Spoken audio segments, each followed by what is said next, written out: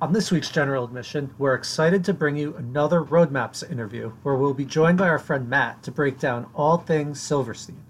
Before that, we get into the latest Yellowcard tour, some Front Bottoms news, a new Skrillex album, and the new Screaming Females album. Okay, let's go.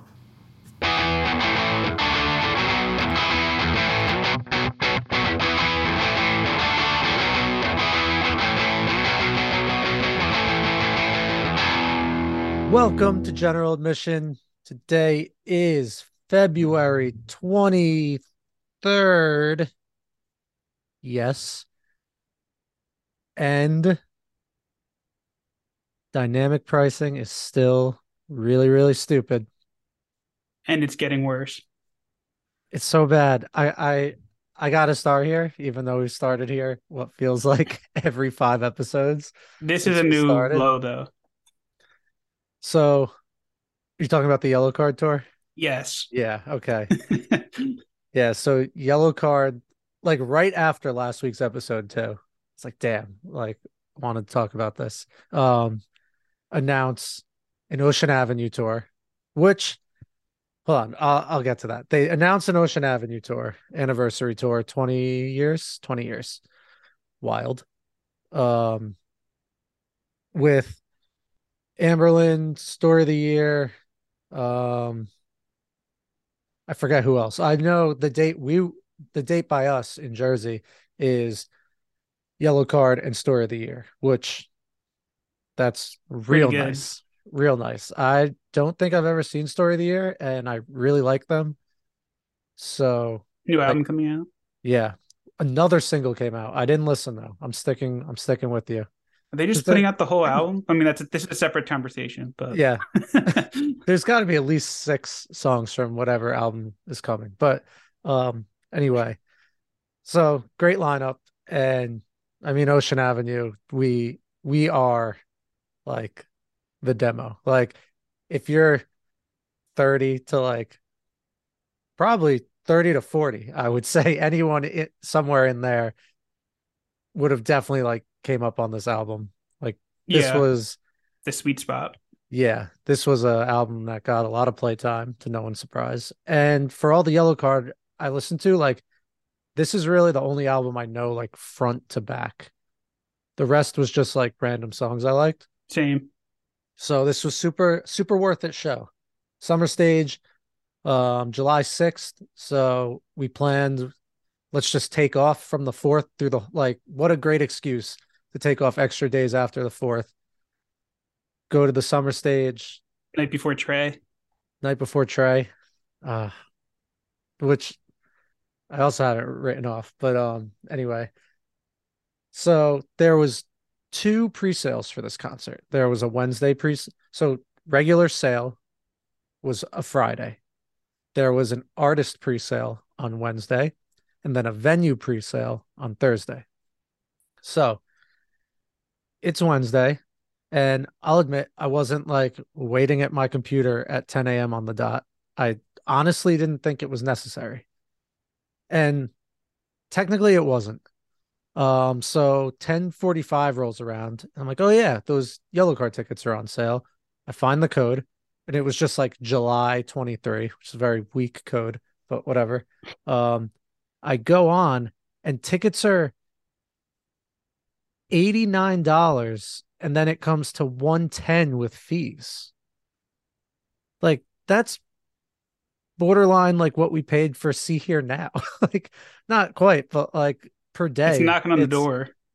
yeah, I'm like what is going on here? Like why are these tickets so expensive? I thought it was on Yellow Card, and we'll get to it kind of is because these artists have to opt into this nonsense. Um So how much was the Day to Remember last year? That's like 75, right? Yeah, because that's what I was gonna say was I feel like I've never really paid over $60 for a summer stage show, but a Definitely day to never triple remember. digits. No, no, not.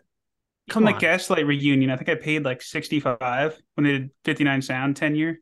Yeah, it's wild. So looking into it, tickets aren't sold out at all. So what's going on? They were originally $45 and then fees. a normal price. Normal summer stage. Um, yeah, so Ticketmaster just jacked it up, and I didn't get tickets because I have limits, and that is outside of what I'm willing to spend to see Ocean Avenue. It's just disappointing though, because like it would have been a really fun summer night, like I said, July 4th weekend and all that. And we don't, I mean, we might get to go. You never know what's going to happen with resale, but it's just frustrating. Like if you told me tickets went on sale 3 weeks ago and I forgot about it and now it's sold out and I got to pay more, like fine. That's my fault. I Or get it. secondary market. Yeah. But this is just 45 minutes after they go on the first of two pre-sales and it's not sold out and tickets are now doubled. That's just that's just wrong, man. That's just wrong. But what you could do is you could go on Ocean Avenue and listen to Ocean Avenue for free on the boardwalk. It's true. Could absolutely do that. And I don't think I'll be the only one. Um Well played. thank you. Um yeah, You'll still be breathing. yeah, that's right. But we might be a little too way away to like hear it really well. All I right. think you can because like our guest on this episode will no longer pay for summer stage shows Wow. because you can hear perfectly outside of the venue, which Wow. he is correct about. Yeah. Yeah, you lose a little bit of like, seeing the band, but it's not that big a deal. It's just so like, I don't know. Like if I messed up and had to pay more, fine, but this is just stupid. It's getting out of control. And like I know I'm jumping ahead a couple segments here, but this if Front Bottoms is summer stage, I'm nervous about getting tickets for that now. Yeah, well that is one that I would be like Blank check. 955. No. Well, Oh, I would be more willing to pay that price for Front Bottoms than Yellowcard, if I'm being honest. But fair. but no, Still don't that's know if I one want to pay that where for them though. I'll be like at my computer, like waiting for the timer to tick. Because I guess you could say with this, like, I did mess up. I wasn't there at 10 a.m. on the dot, but I thought 2 days of pre-sale. I didn't think it was something I had to worry about. So I learned my lesson. Um, whatever. But if it didn't sell out, it sounds like more people are doing what you did, which is actually pretty nice to see that they're putting their feet down and not Yeah. just overspending. Yeah, that's true. And that's also like what a lot of people would argue when it comes to like the free market. Like, if tickets aren't going to go for that, then like that won't happen. So, It's the only way to stop yeah. it, but people too often just pay the extra instead of Yeah. standing their ground. Yeah, and it's a weird ground to stand because at what cost? Like, well, $60, but like it's like, oh, I really, stuck it to Ticketmaster by not seeing my favorite band ever again. Like It's a it's good one of point. those things where like you don't like it, but you kind of don't. I mean, you have a choice, but if you really want to see the band and a lot of people like us who love these bands, like I don't know. I think for me, it's killed like the tweener shows, as I like to call them, like where I could go like, either way. Now, Yeah. most of the time, I'm just going to lean no because I don't want to pay a ton for a band I'm not like all in to see. When like back in like college and even like post college, like we just go to like any show we could, even if we like just like them a little bit, we'd still go. Now it's like a whole different story. Yeah. Yeah, it's weird. Speaking of story, I really wanted to see story of the year on this. Like that was more hype for them than Yellow Card. That I'm curious how they hold up and how they are live. Like I don't think I've seen them live. I feel like maybe at a Bamboozle once before I like knew. I don't know. And their guitarists used to just like backflip off speakers for like all their live shows. I wonder if they still do that. Oh, that's funny because I remember the Yellow Card violinist used to backflip. Like you ever see that? There's like I think it's a either MTV or like it was a Pepsi thing or something, but they were doing this show and they were playing Breathing and he did a backflip off the speaker and it was really cool. That's It's like on, the song to backflip for. yeah. You could definitely find it on YouTube if you just look up like Breathing Live, but a great song. Violin. Who knew? Whole album is good. Yeah. Hopefully you find a way there if it's not an arm and a leg. Yeah. Seriously. But, there's a lot of shows. So sometimes if like fate steps in to keep you from one, you're just like, oh well, Would you we'll say see. dynamic ticketing is the story of the year? It sure feels like it. It's horrible. It's just horrible. And the artists do have to opt in. So I don't know. I've heard a lot of stories of like Yellowcard not like embracing what made them famous. So now to turn around and be like, let's do this and like jack up prices, it's like I knew it was a cash grab. I still thought it would be fun, but Because they did call it quits like not so long ago. They yeah, had the whole farewell album in 2016, followed by the farewell tour, yeah. only to come back like under 5 years later Hmm. or over 5 years later. Oh, did you see? I forget what old school artist. I have to check, but he announced the first year of farewell tours. I Someone forget did who that. I forget who it was. Yeah, they were like the beginning of the farewell tours or something like that, which cracked me up. But like I kind of liked it because at least they were like being transparent about it. The I first of don't a decades remember. long farewell tour. Yeah, basically. Do you see our friends in Cold Years announced the Europe tour with the Messingers, Frank Turner, and Billy Talent? I did see that. That's why I keep saying I think they're going to open for the Menzingers here at some point. That would be so awesome.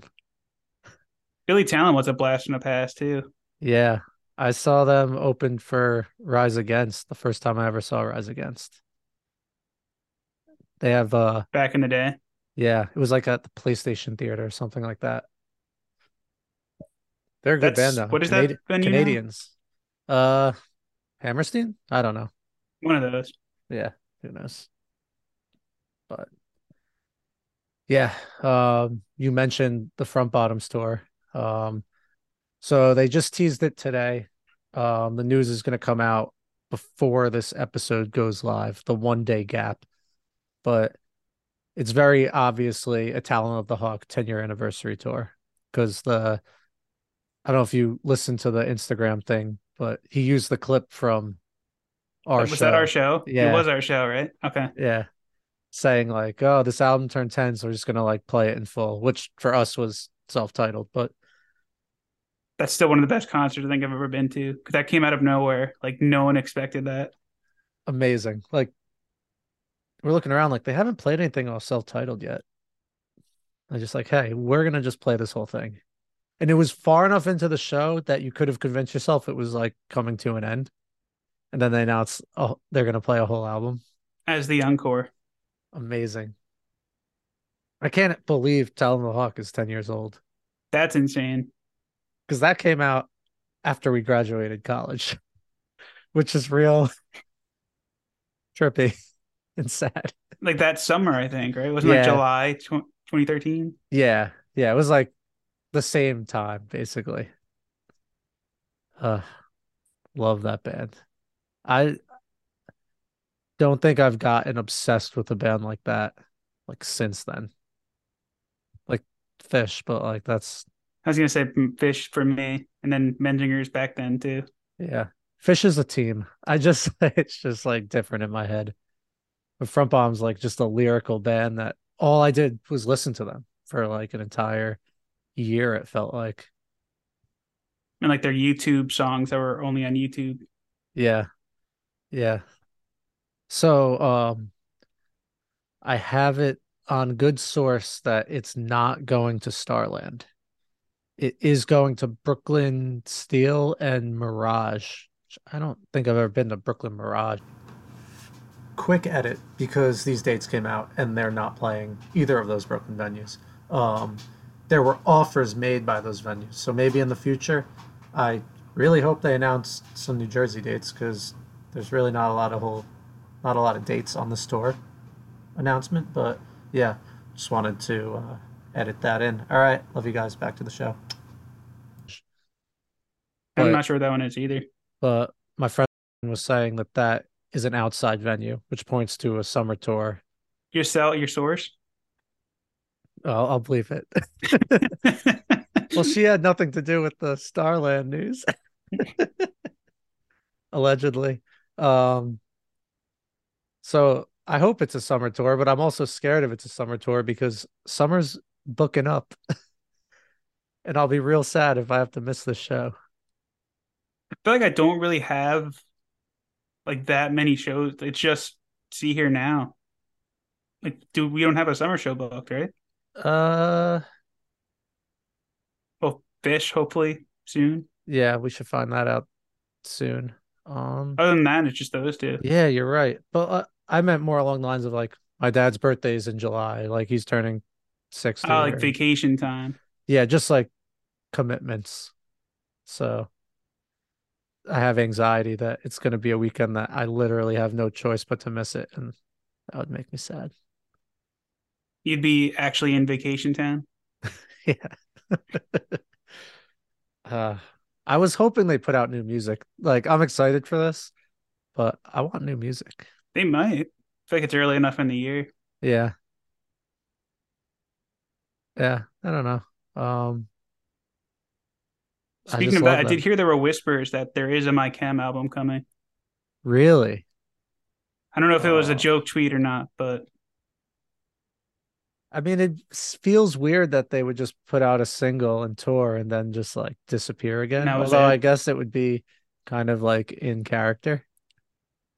They're like kind of mysterious when they want to be. I'd That be single was too good for it psyched. to be standalone, though. Yeah, You don't put yeah, something out like that, like, okay, we're done now.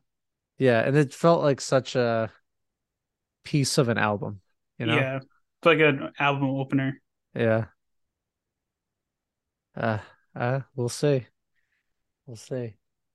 Um, there was another album. Speaking of college, Skrillex put out an album. And I did not listen to it. I stuck to I my guns. You didn't want to? It just like if you like I went back a couple years ago because like I used to listen to him in college a little bit, and it's just not great at all. It's just like So listening to like dial up internet. I do kind of agree, and I don't want to agree, Does it but still sound like that? it's how I feel. It sounded like he was like so I listened to three songs and I was like, I can't do this. Like maybe if I was like playing like competitive video games, like sometimes I get real into it with like WoW and like I have music on, but I'm not really paying attention to it at all. Like I could see how like that like driving like uh almost dance music that then gets like weird might like work for that. But like I don't understand how people just like sit at their desk and listen to that. No, unless you're like coding, maybe. Yeah. Yeah, maybe. I don't know. But I still think like the music, I think it's cool. It's just not for me, but I like weird shit. So like that's cool. And did you see what he did with MSG? I did not see that. He announced the surprise show. It sold out in 3 minutes, and then he played a show on Saturday at a sold out Madison Square Garden. I did not see that. Wow. How awesome is that? That's like the coolest shit I've ever heard. And then he did random pop-up shows like around the city. Like, That is really cool. what a party that must have been. Like, just MSG like raving to Skrillex. Like, oh man. It literally sold out in 3 minutes. It was him and then two other artists that I've never heard of. Fred again and Fortet. The color Fred. Yeah. It was it was Fred uh what's his last name? I don't remember. You just say Fred so much, I'm It's just blanking. Fred, I right? almost said It's Fred just Fred. Armisen, but it's not Fred Armisen. I know. I always want to say like Fred Astaire or however you pronounce that because they have that song, but I think that's like an old, I don't know, that's someone else from history. Almost there. Almost I think it's there. an artist actually, like a painter maybe. What are you looking up? Fred Oh, Mescherino. yeah, that's it. Maraschino cherry. You're just gonna leave me hanging on that one. Didn't deserve a laugh. I'm sorry. I was making sure I was reading the right name. It is like the cherry, though. You are correct. All right, thank you. Thank you for the confirmation. But yeah, super badass. Like a surprise show at the friggin' garden and it sells out in 3 minutes. Like And he's been that's really inactive cool. for a long time, so I'm surprised that sold out so fast. Yeah, well that might have helped. I feel like I don't know for a fact, but I'd have to look it up. But I feel like he's someone who's probably been involved in the music industry. Like I could see him like writing behind the scenes and stuff, but I have no idea. He just strikes me as someone who's like always creating What was the emo band he was in again? from first to last. That's it, yeah. And they were actually See, pretty good, right? From what I remember. they were awesome. Is it Secrets Don't Make Friends? It's the big one, I That's it, think. yeah. Emily, one of the first acoustic songs I ever learned on my guitar. Um, Eloise, the Say Anything song. yeah, originally written by Sonny Moore. Note to Self. Oh man, Note to Self was a great song. Great bass line. Note to self, I miss you terribly. Ah, I want to listen to this now. This was a this was a good album. What a crazy trajectory for him. Seriously, though. Even back then it was crazy. Yeah. It's even wilder looking back now. And he was like doing like screamo stuff like pretty early on too. So he's always kind of just been like a pioneer. I don't know the history of dubstep, but I feel like he was at least at the forefront. But Yeah, I would think yeah, so. yeah. At Did least you like look? making it popular. There was a festival in Alabama got announced called Furnace Fest.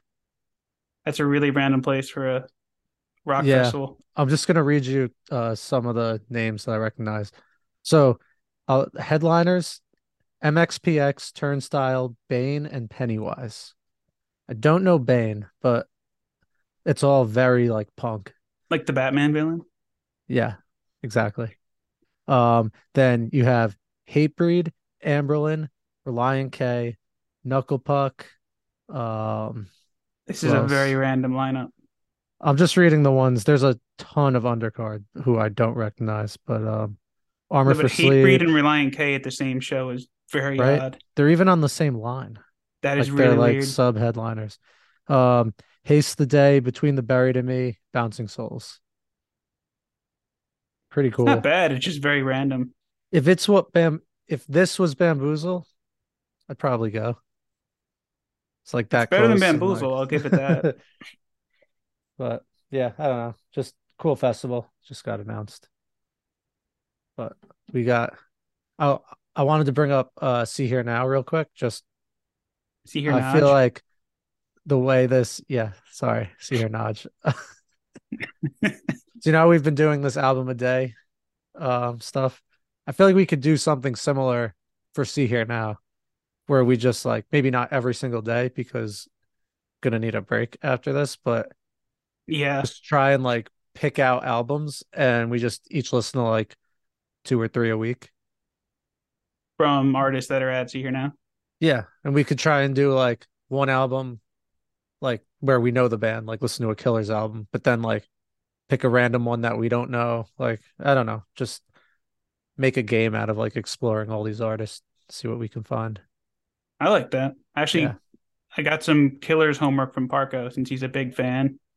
I was Oh, like, all right, nice. I don't really know anything other than like Hot Fuss. Can you point me in the Yeah. right direction? Give me like three to listen to. Does he want to roadmap them for us? I think he's gonna do the national. But Oh, if that'd you be want a killer's roadmap, I'm sure he'd love to do that too. uh all right. We'll strategize off air, but the national sounds fun also. We had one new album this week. Um, before we get to our Silverstein map, we had a new album by Screaming Females. This album is awesome. It was incredible. It It's so reminded me good. of why I wanted. I think it was like a couple episodes ago. It's like I really want to go back and deep dive them because I remember them being really good, but then I got like sidetracked and didn't go back. And like this really made me want to go back. Yeah, there. It's like almost. I want to say like hard to digest, but like it's 30-minute album and it's not necessarily easy because the instrumentals are so good and The like guitar is I don't know just how to yeah with on these another like level here. guitar driven albums I feel like it's almost hard for me to like get to know the songs as instead I just put it on and listen. I'm like, whoa, this is cool, this is And air great, this guitar. solo's awesome, this bass part rocks, this is so fuzzy, like all this different stuff, but it doesn't feel where I'm like the second track blew me away. I don't know, maybe I just need to spend more time with it, but I it's had really some good. that stuck out, like that song Ornament. Like for some reason that sounded like it could have been on like the soundtrack of like a late 90s, early 2000s rom com. It Yeah, had like that kind I of can feel see to that. it. So like that one really stood out to me. Yeah. And like the Uh, first like Brass Bell, obviously like we listened to a couple weeks back. So like that one's yep. really addicting. Morning Dove, I was texting you about. That one So stood out Blood to me a Red little bit. Summer, that was Yeah. a great comparison. It I feel like it really works because they're a band that can get crazy instrumentally, but then they can kind of like lean in like this like more cheerful, like you said, like almost like a rom-com song type vibe. Like they're really good at like Mixing it um up. yeah, yeah. Yeah, And like go ahead. I was gonna say Titan was another really good I one. had that one too. Yeah. The vocal delivery at the end, didn't it remind you of like Come On Eileen? I Like the same like cadence. I gotta hear it again. I can't think of it off the top of my head. You're But gonna hear it and be like, oh my God. It's like starting when she says like hitting cars and like the whole back half of that all right, is I'll the pay the attention. Come On Eileen cadence. That's really funny. Yeah, that song just like there's a solo, then it goes back to the song, then there's just another solo. Like I just love this music, like keeps me on my toes. It's so And good. then like Let You Go. Like I was like, this is like a song you could find on like Octane on Sirius. It's like Yeah. I don't know why they're not. I feel like I keep saying this about certain bands on the show, but like I don't know why they're not bigger because like they like deep dip into so many different genres of rock. You'd think they'd at least pick up momentum in one of them and get really big, but instead Yeah. they have like this just really strong underground following. I was listening to them all day and Let You Go does have that crazy wah pedal solo or Back something. towards the end, right? So good. But so I was listening to them all day and I was going back to work from my lunch break and I got into my car and I thought my car had picked up the Bluetooth and like I was just back in this album, but I was actually like on a Rush song on the radio. And I was actually thinking there's like a lot of similarities here. Like they just sound like a great rock band that Yeah, could easily be played on like any of these stations. And it had me thinking exactly what you said. It's like, why not? So maybe they're due. Maybe we'll start hearing it more. we should get them on. That would be cool. Following our next big guest coming soon. Yes. Are they touring? I feel like they have to be touring if they just put out an album, but I just missed them at oh the yeah. Menzinger shows. Menzinger's Touche Amore and Screaming Females. You're really good at missing openers. I've been on a bad opener streak lately. I blame it Oh, on being here in they my are. 30s. Like, oh, we'll just go for the headliner now. So I don't see a tour announced yet, but they are doing an AMA on Reddit on Indie Heads on Well, Wednesday, that's cool. tomorrow or yesterday for the Are they on the listeners. Gaslight tour? Or Gaslight's bringing someone else? Uh, I don't know. Were they supposed to be? or are you just guessing? I'm just guessing. I Uh, forgot who they're bringing on that tour with them. yeah, I don't remember. I feel like that was. Did you notice these bands? They announce their support, and then it's like, look for like the smallest comma in the world on our poster to Yeah, see who's and then you're at. using like the map and you're like Yeah, tracing it like back, where's the asterisk? Who is that? Like, there's got to be a better system, but I like the guess Fall Out not. Boy Like, tour with Bring Me the Horizon. yeah, It's like there were so many different openers. Like you guys are just making this really complicated. a symbol and a key is like the most classic like thing ever. So they're just sticking to what works. But it's hard on Instagram. My screen's too small, or my eyes are just going. I always put up on desktop when I can't see it on Instagram. Oh man, we're old. Yes, we are. Nah, nah, nah. So we have Matt coming on We do, shortly for a Silverstein roadmap, which should be a fun one and also an interesting one because we both know Silverstein very well. which is why I think we have to use our NFL rule for this for bands that we know really well when we do these. You want to throw challenge flags at our guest? We can have two challenge flags and then we can choose to use them or not use them based on the map. All right. We'll bring it up in a little bit with I'm Matt. pretty sure I'm definitely using one. Second is questionable right now. I'm excited. I'm excited. Do you have anything else or do we want to sign off and then we'll go do our interview with Matt? Yeah, so at the man, then Yeah. next week we can kind of just recap the end of our album listening since by this time next week we'll be done. Oh, yeah, true. Yeah. Real quick, favorite album you listened to between shows from your list? Would have to be probably today's actually, which What was was the replacements Let It Be. oh, are they And super punk rock or they're no? like a little bit like punk rock, but like indie, but also like straight up rock too. They're like a little bit of screaming females, like where they dip into different genres, but Oh, not like very the cool. screaming females, but they mix it up like the screaming females. Nice. That's fun. Yeah, I had a similar thing where I had Iggy Pop on my list, and then I realized like I learned he was in the Stooges, so I went with the Stooges album instead. I listened to Funhouse, which I thought they were way more of just like a punk rock band, and they're not. They were kind of like the Doors, but less psychedelic and more hard rocky. But That's interesting. I would yeah, think they were more punk too. yeah. I this was only just one album, so I don't know, but it was very good. And also Queens of the Stone Age, Songs for the Deaf. I don't know how I haven't listened to this at this point in my life. I feel like I should have to like kick myself off my own It's a podcast, classic. but yeah, it was an instant classic, like with the radio stuff between the songs and everything, and it was just great. And Songs for the Dead is a fucking jam. The Six end shooter. the end of it where like it picks back up. Yeah. Or is that songs for the deaf? Uh One of them has like the crazy drum in the end.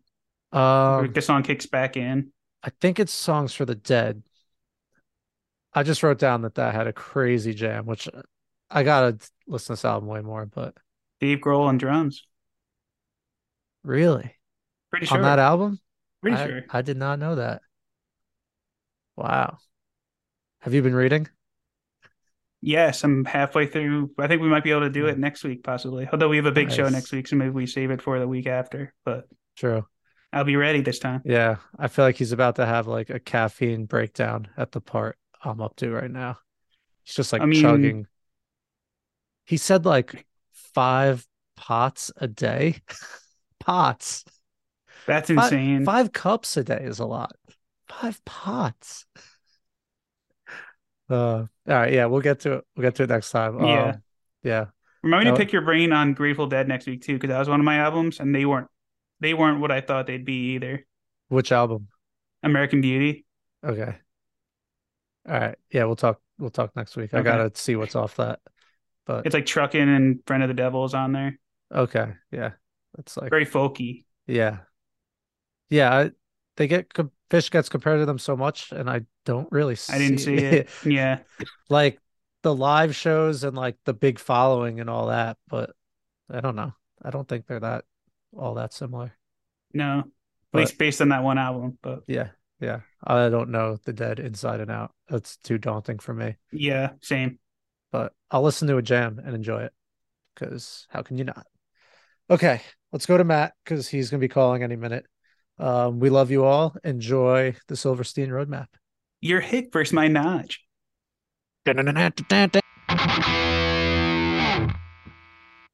Okay, we now welcome on friend of the pod, Matt. You may remember him from the album draft of pop punk and emo bands that we did like 5 months ago. Feels like a Longer while, than that. right? We've been doing this for longer than I realized. I mean, it was definitely during the summer. Yeah, but It was warm out welcome back, Matt. Yeah, because people were Nice. outside for that. I think you might have been outside for that. with Yeah, your yeah. neighbors.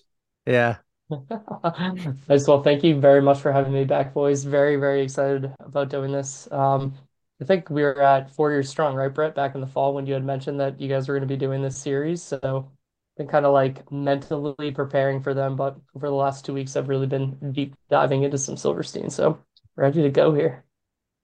hell I don't know if yeah. you want to say at the top, but like you made a great pitch of why not to do Newfound Glory because like that was like what we originally hatched up for you.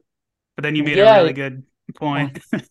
I know. So Brett had originally talked to me about doing Newfound Glory, and I think probably like amongst our group of fans, everyone knows that I'm the big Newfound Glory guy. I've seen them a disgusting amount of times.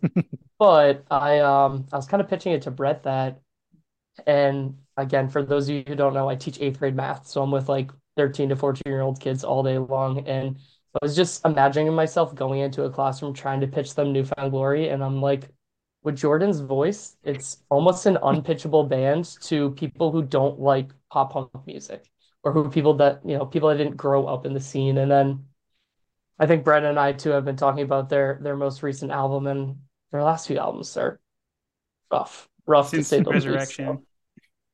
Yeah, Yeah. yeah. And I'll talk a little bit about why I wanted to do Silverstein. I almost feel like they're like the antithesis of what Newfound Glory is doing, right? Where Silverstein creatively, they're still pushing the envelope with every single album. Like I feel like they're still artists, right? Like they're trying to create something new. They're trying to push forward in their careers. And sometimes in Newfound Glory, I feel like they're just putting out albums because that's what bands do, is they eventually put out a new album. But then they go on tour and they play most of their old stuff anyways, because that's what people want to see. I don't really blame them, right? Like that's what's going to make them some money. But I think that's what drew me towards Silverstein, is just really diving into a band that has matured as I've matured. And even though they've always been one of my favorite bands, I feel like I've almost grown up with them, right? Like they've been going on for over 20 years now. So I'm listening to them for a very long time, and they've kind of transformed from one of my favorite bands to the favorite band over time. So I think it'll be a good one to talk about today. Yeah, they're definitely worthy of that. And it's like so hard for bands in that genre to like not just get stuck in it.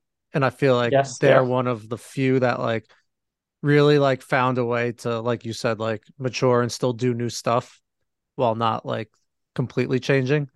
Or Like working with Marshmallow. I think Yeah, yeah, exactly.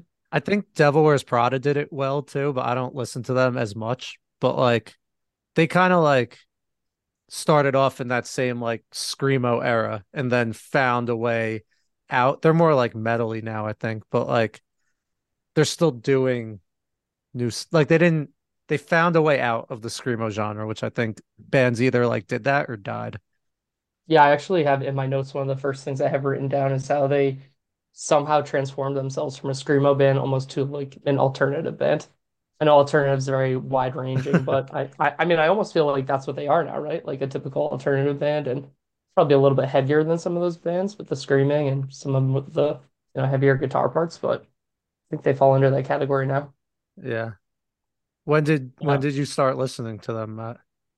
Oh man, I was actually thinking about this on my ride home from work today. I started listening to them my sophomore year of high school, and one of my best friends, this kid named Eric, and then my cousin Mike, they were huge, huge, huge into Silverstein, their first album, When Broken is Easily Fixed. And I would eat lunch with them every single day during high school. And for weeks, that's all they were talking about. And the three of us ended up, I grew up in New Hampshire, so we drove down to Bamboozle, and Silverstein was playing out on the lawn in front of Skate and Surf, right?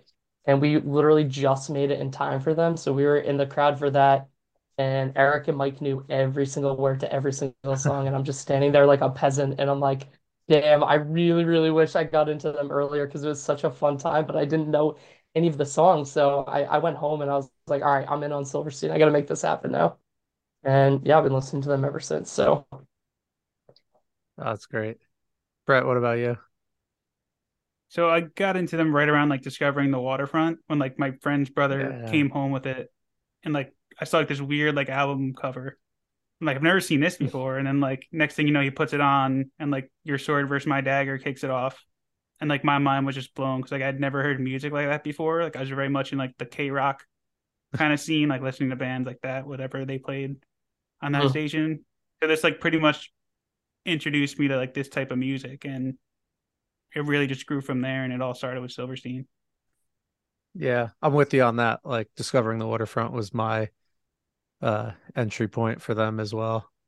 And it was like my friends were like getting super into like screamo music, and it was a little bit of a struggle for me at first, and I felt like Silverstein was a really good like mix because I Wasn't love too bands who much. scream, but like good screams accented with good singing is the sweet spot for me, and they definitely nail it.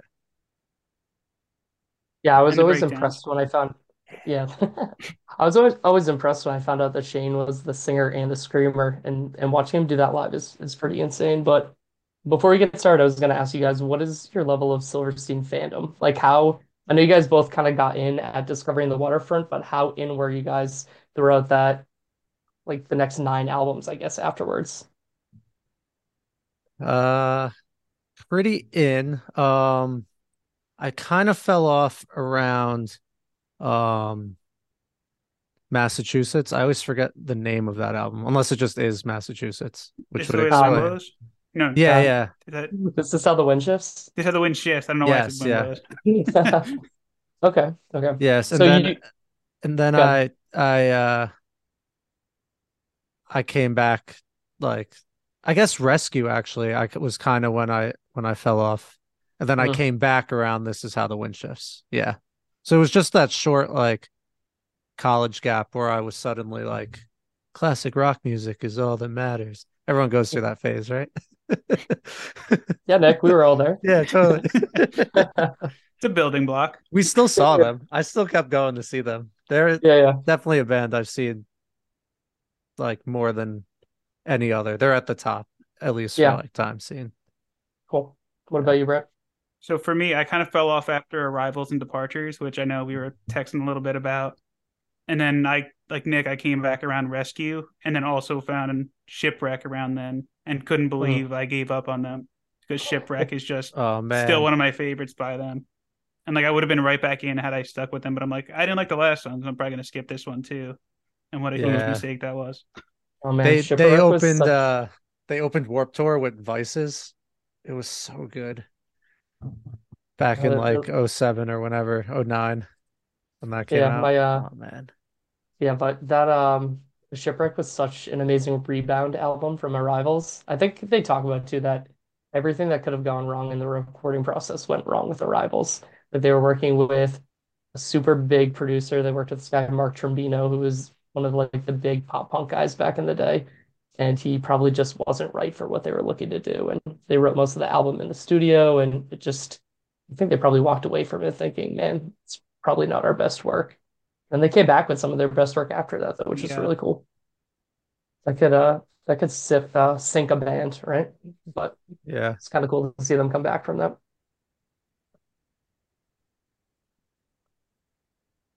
Yeah, definitely Rescue for me. I'm looking at Rescue right now, and Are you? this is probably the one I know least. Yeah. I think what's interesting about Rescue is I think they have some of like their better songs on Rescue, but I don't think you're alone with that, Nick. I think Rescue is probably one of their lesser known albums. And it kind of came at the end of an era for them because they came out with short songs relatively quickly after that, but it's a little bit of a different venture for them, right? It's not your traditional album, but that Partial was covers. really, yeah, I was gonna say half of his covers. The first half is, I think there are 11 songs that are, I don't think there's a song over a minute and a half on that album, but that was the end of their like original era. And I had it written down here. They pretty much have two eras as a band, right? Where they have the before Paul Mark Russo era and the after Paul Mark Russo era. And I think that you can definitely see like a drastic change in their songwriting capabilities after he joins the band. And we'll talk a little bit about what that meant for them and how their music kind of shifted from there and what the songwriting process transformed into them, as well as we go through some of the music here. Remind me Cool. as you go through to bring up one more rescue point, especially when we get to Yeah. like the redos. Yeah, redo, redux. I always said Redux, redux. redo. Yeah, I don't know. Right? I feel Uh, like if it was redo, they might have like the EAU in there, That's a good point. There's no E there. right? It's yeah. just I, I've gone with redux, but I also teach math, so English is not my strong point. Whatever language redux comes from. Oh man. All right, you guys ready to dive in here? Let's do it. Yeah. Okay, so when I was going through this, I was trying to figure out the best way to present each of these songs because, like we were talking about, Silverstein does have a gigantic catalog of music. And I almost decided to talk about each song almost like it was a personality. Like if you're talking to this type of person, you might show them this song. I was talking to my wife about it. She told me that I wrote this almost like a Cosmo article, which I found interesting because I've never read Cosmo before. Which So, Silverstein song are you? right, right. So I was like, all right, babe. Like maybe I mean maybe it'll go well. We'll see how it works out for you guys. But let's start off. My first category, my first like personality trait is I call this for anyone. So I imagine this as the song you would show any person in your life, regardless of whether or not they're into pop punk or screamo or any type of genre, like the pop punk genre, right? So that song that I went with, and this might be the lead-in song really for anyone that is into music or is into genres, a specific genre, but that's the Afterglow from Dead Reflection. So I think we can all agree, right, that this is incredibly poppy, incredibly catchy, and it really is just the perfect introduction for any music fan. I think this is a great example of something that I heard Paul Mark talk about on the Silverstein podcast they did right around when Misery Made Me come out. And he talks all the time about the fact that he can write any type of song because when Shane sings over it, it immediately becomes Silverstein. And I think this was their first really great example of that. It's a pop song, but it's a Silverstein song. I think it comes from their best album. There's tons of emotion on this album and it might be that one bright spot on this album because it's a heavy album in terms of the content. It's about a tough time that Shane went through in his life with a pretty bad breakup. And I just feel like the Afterglow is like that one song where you get to it and you're like, all right, cool. Like this is gonna be a fun song live. This is upbeat, it's poppy, and it really is for anyone. So I'm assuming you guys have some background knowledge of the Afterglow. Yeah, I didn't realize it was as much a breakup album as you said, but it makes like a whole lot of sense now that you're saying it out loud. Um, Yeah, this is like the yeah, pressure release like valve of that album. yeah, good, well Yeah, I said. think that's a good way of describing it. Um, like I talked about, the chorus is super catchy, and I just think it's a song for really in like the average music listener, if that makes sense. And it's one of their first big songs that wasn't just a Silverstein written song. It was their first dip into working with other songwriters. Most of the songs on this album give credits to Shane and Paul Mark, but their producer gets a lot of songwriting credits. This guy, Steven Brodsky, who's in Converge and Cave In, he has a lot of songwriting credits on there. And then another guy named Daniel Tremblay, who's just a really good friend of Paul Mark, someone that he had worked with musically in the past. So it was probably their first foray into working with co-writers and exploring different sounds for Silverstein. And I think it just works. I don't think anyone will ever see Silverstein and not see them play the Afterglow at this point in their career. It's literally always on their set list now, I feel like. And it's usually my pre-show playlist that I put together when Definitely, I'm trying to get definitely. ready for the show. Because I feel like this album I don't really go back to that much because it is so heavy. But this is a song that I definitely play most of the time. or a lot of the time, I should say. Interesting that you say that. This is the album that I always go back to. This is far and away my favorite album from them. There's a lot of good songs on this album. I'm kind of with Brett where I don't go back to it a lot, Mhm. but I should. Like I'm Yeah, looking at it Yeah, right now. Like Retrograde is one of my favorite songs they've ever written. Retrograde is awesome. Yeah, that's Yeah, one of my favorites as well. yeah. might be Whiplash is coming one of up. my favorites. Yeah, right. Yeah. Spoiler alert. Retrograde might be on this list. Uh, Whiplash is one of my favorites. Ghost was one of those songs that they put out months before the album came out. I think they've done that a few times in their career. Ghost is really good. Aquamarine is another good Yeah. one. That's another one that is There. kind of Last similar Looks. to Afterglow.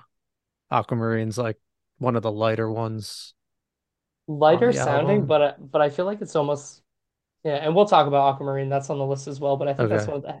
one of the heaviest in terms of the lyrics. So we'll get there. Gotcha. I'm excited to talk about that version that you have on here, but we'll get Yeah, to it. yeah. Yeah. Okay, cool. Do you Yeah. guys want to pause real quick and do a quick afterglow listen? I've got the opening minute 13 for the listeners. Yeah, let's do it. All right, cool. Yeah. All right, we just listened to some of the Afterglow. It's a We're fantastic in the song. afterglow. We're in the afterglow of the afterglow. My one of my favorite parts that I noticed just now when we listened is during like the time won't change it, can't erase it. They don't add the backup part until like later on in the song. Like the echo. Like later they have someone sing it like in the background again. But I like Yeah, how yeah, that you're right. they don't give it to you right away, which I always Regardless, think is cool. I sing it every Yeah. single time anyways. Yep. It's definitely a songwriting trope. I feel like that happens often in songs where Yeah. they give you that call and return later on Yeah. in the chorus. That's a good call, Nick. I like that. Yeah. I always think of Weezer with that because they like to tease choruses. I'm like, I want the chorus, and then they don't give it to you. Yeah. Like undone. Yeah. Oh man. All right. So for my next personality trait or category here, I have for fans of the genre. So the song that you would show someone who is already a fan of this specific genre, but maybe just hasn't listened to Silverstein before. And I went with Massachusetts from This Is How the Wind Shifts. So the reason why I went with Massachusetts is I feel like it's perfect for fans of the genre already. And I also think it's a great capsule of their career. It's almost a bridge between their early music and their recent material. So you get a lot of that classic, heavy Silverstein in the verse with that super catchy, big sing-along chorus. But I think the production value of this is just a lot greater than some of their previous albums. It's the first time you really felt like you were listening to polished version of Silverstein. And that's not to say that their previous albums lacked production by any means, but it just felt like they were taking their band to the next level with this album. And again, I talked about Paul Mark's um, influence that he had on the Bandit, and I do think that level of professionalism and creativity and thinking outside of the box is something that he brought to Silverstein. So I think Massachusetts, like I said, does bridge that gap really nicely. It's a song that isn't straightforward with the lyrics, but I think anyone can understand the subtext of the song. It's very clearly about someone trying to escape an abusive relationship and talking about that person under that pseudonym of Massachusetts, where they are in the country, which kind of hurts, to be honest, because I grew up just north of Massachusetts and all my favorite sports teams are from Massachusetts, but it is what it is. But it's not really Massachusetts, at least. Yeah, right. It's just, a masshole that lives there. But what I found weird about this, so when I was digging into the songwriting credits, is their old guitarist Neil Boshert actually does have some songwriting credits on this. So this must have been one of the first songs that they were writing before he left the band. So they probably had this one in the can for a little bit before the album came out. It's another really great example of a catchy and clean chorus. And then my final note here is there's also a really great acoustic version of this on the deluxe edition of This Is How the Wind Shifts. And probably one of my favorite things to do with Silverstein is listen to the acoustic version, hear all of the melodies that they put in when Shane is screaming. And then when I'm listening to the original version, I like to just belt out those melodies on top of the screams. It's probably just my own nerdiness as I'm driving to work every day, but I always found that to be an enjoyable aspect of this song as well. So yeah, for fans of the genre, it has to be Massachusetts. It's so funny you say that because I do that exact thing with my heroine. Yeah, yeah, that's another really great example, right? I love singing the acoustic version over the Yes, yeah. Another great acoustic version. yeah. Yeah, this is a great pick right here. The guitar riff is so good. And like you said, it starts off like it's just classic Silverstein song through and through. Yeah, yeah. I think This it was, good, bro. this was Paul's debut, right? Yeah, this album was the first album that he worked on them with. He was their guitar tech beforehand. So he spent a lot of time with the band, right? He was on tour with them for years and years beforehand. I So did I not always know want, that. yeah, right. I always wonder if he was, on the sidelines just being like, oh man, I could take this band to the next level. Like, just give me a shot. When's my shot gonna be? Put me And in, then he coach. did. Yeah, yeah, exactly. And then when Neil was departing from the band, he seized the opportunity, and I think they've become a better band since he's joined. So probably the best thing that ever happened to them.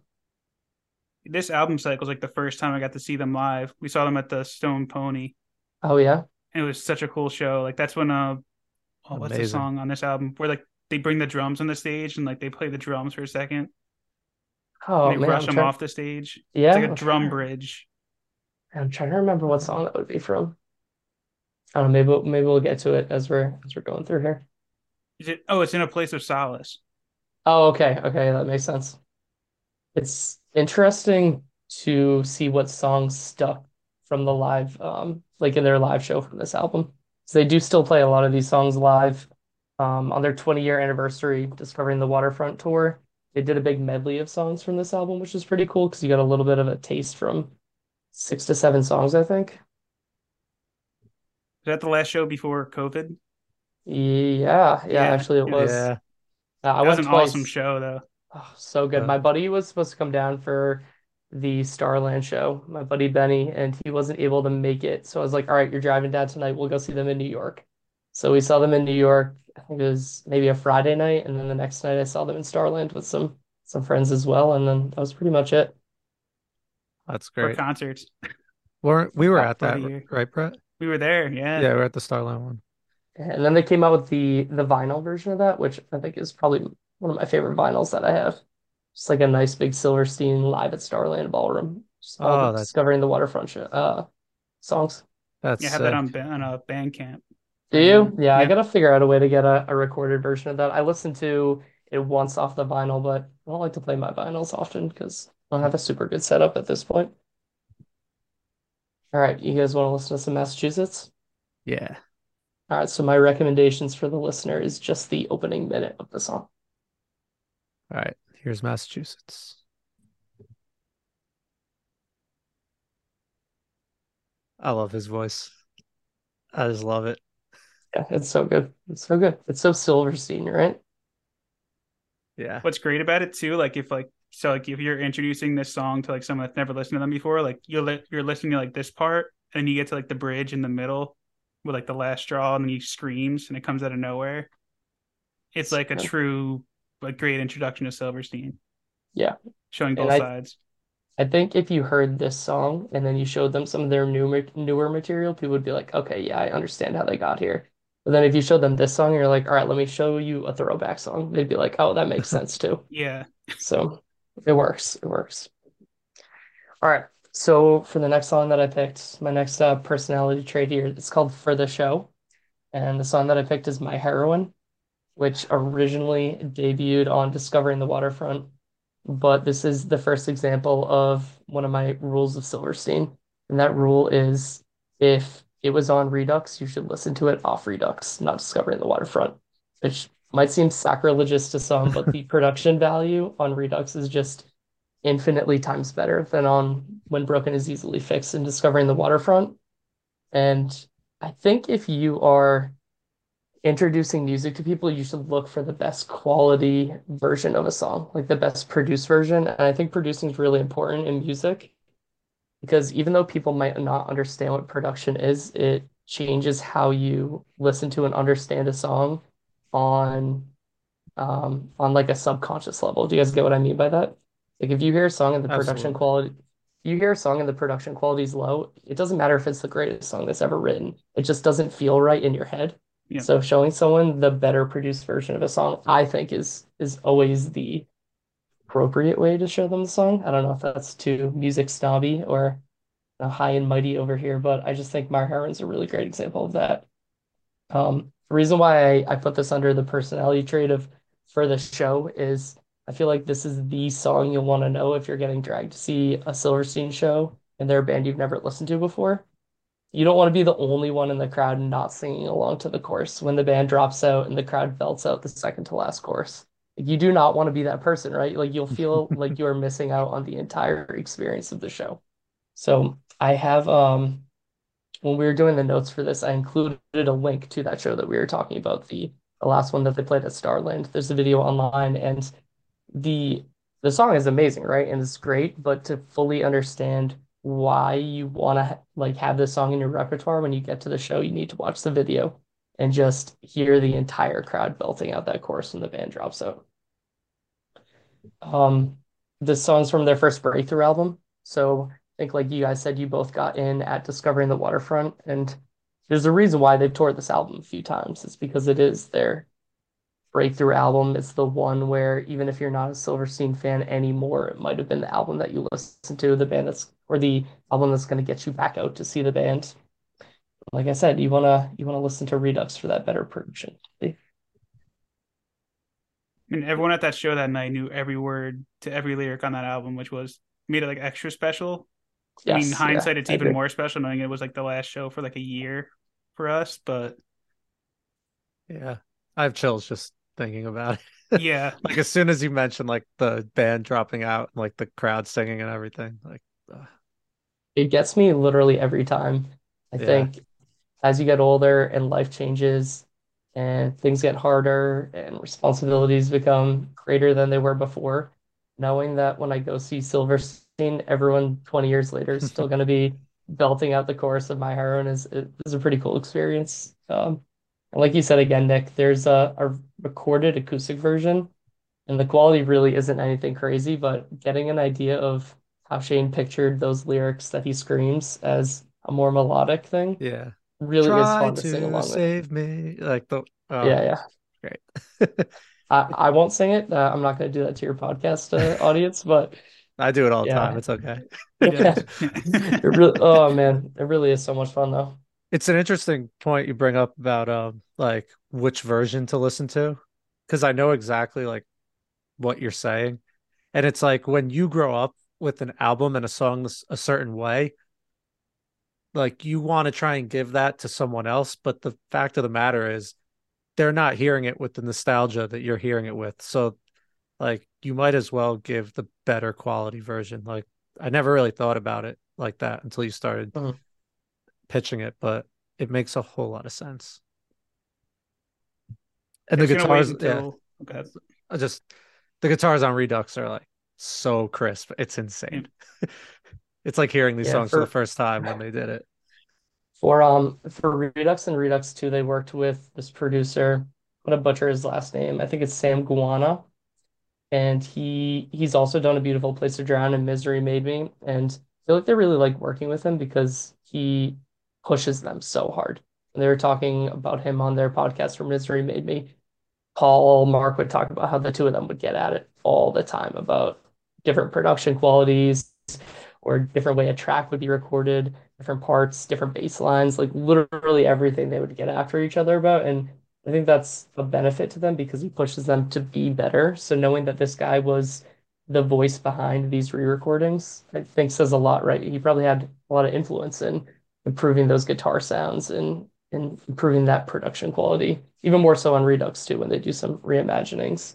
We'll maybe talk about those a little bit later on, but yeah, Redux, gotta go with it. I could probably save So my I guess point for for the a couple tracks from now about Redux, but yeah, I okay, love that you did this because I think it works especially strong with a track coming in a few tracks. yeah, okay. But I'll save it Nice. for then. Yeah. All right. Uh, So for the people at home, I don't think me, Brett, or Nick need to listen to My Heroine right now to talk about it. Sounds like it's kind of burned into our brains, but Oh yeah. the people at home, if you do want to pause and listen to some My Heroine, If you're listening to the recorded version, you're going to want to check out Redux, and you're going to want to listen to from 152 to the end of the song. But I highly suggest popping on YouTube and searching for My Heroine Live at Starland Ballroom 2020. You get a real idea of why this song was on my list. It's also super cool they pressed that show. Like they're from Canada. Like they're not Yeah. and like they just No, felt it at that New Jersey show or I don't know if they only recorded that one or how that even like really came to be, but I feel super lucky that like we got to be part of that.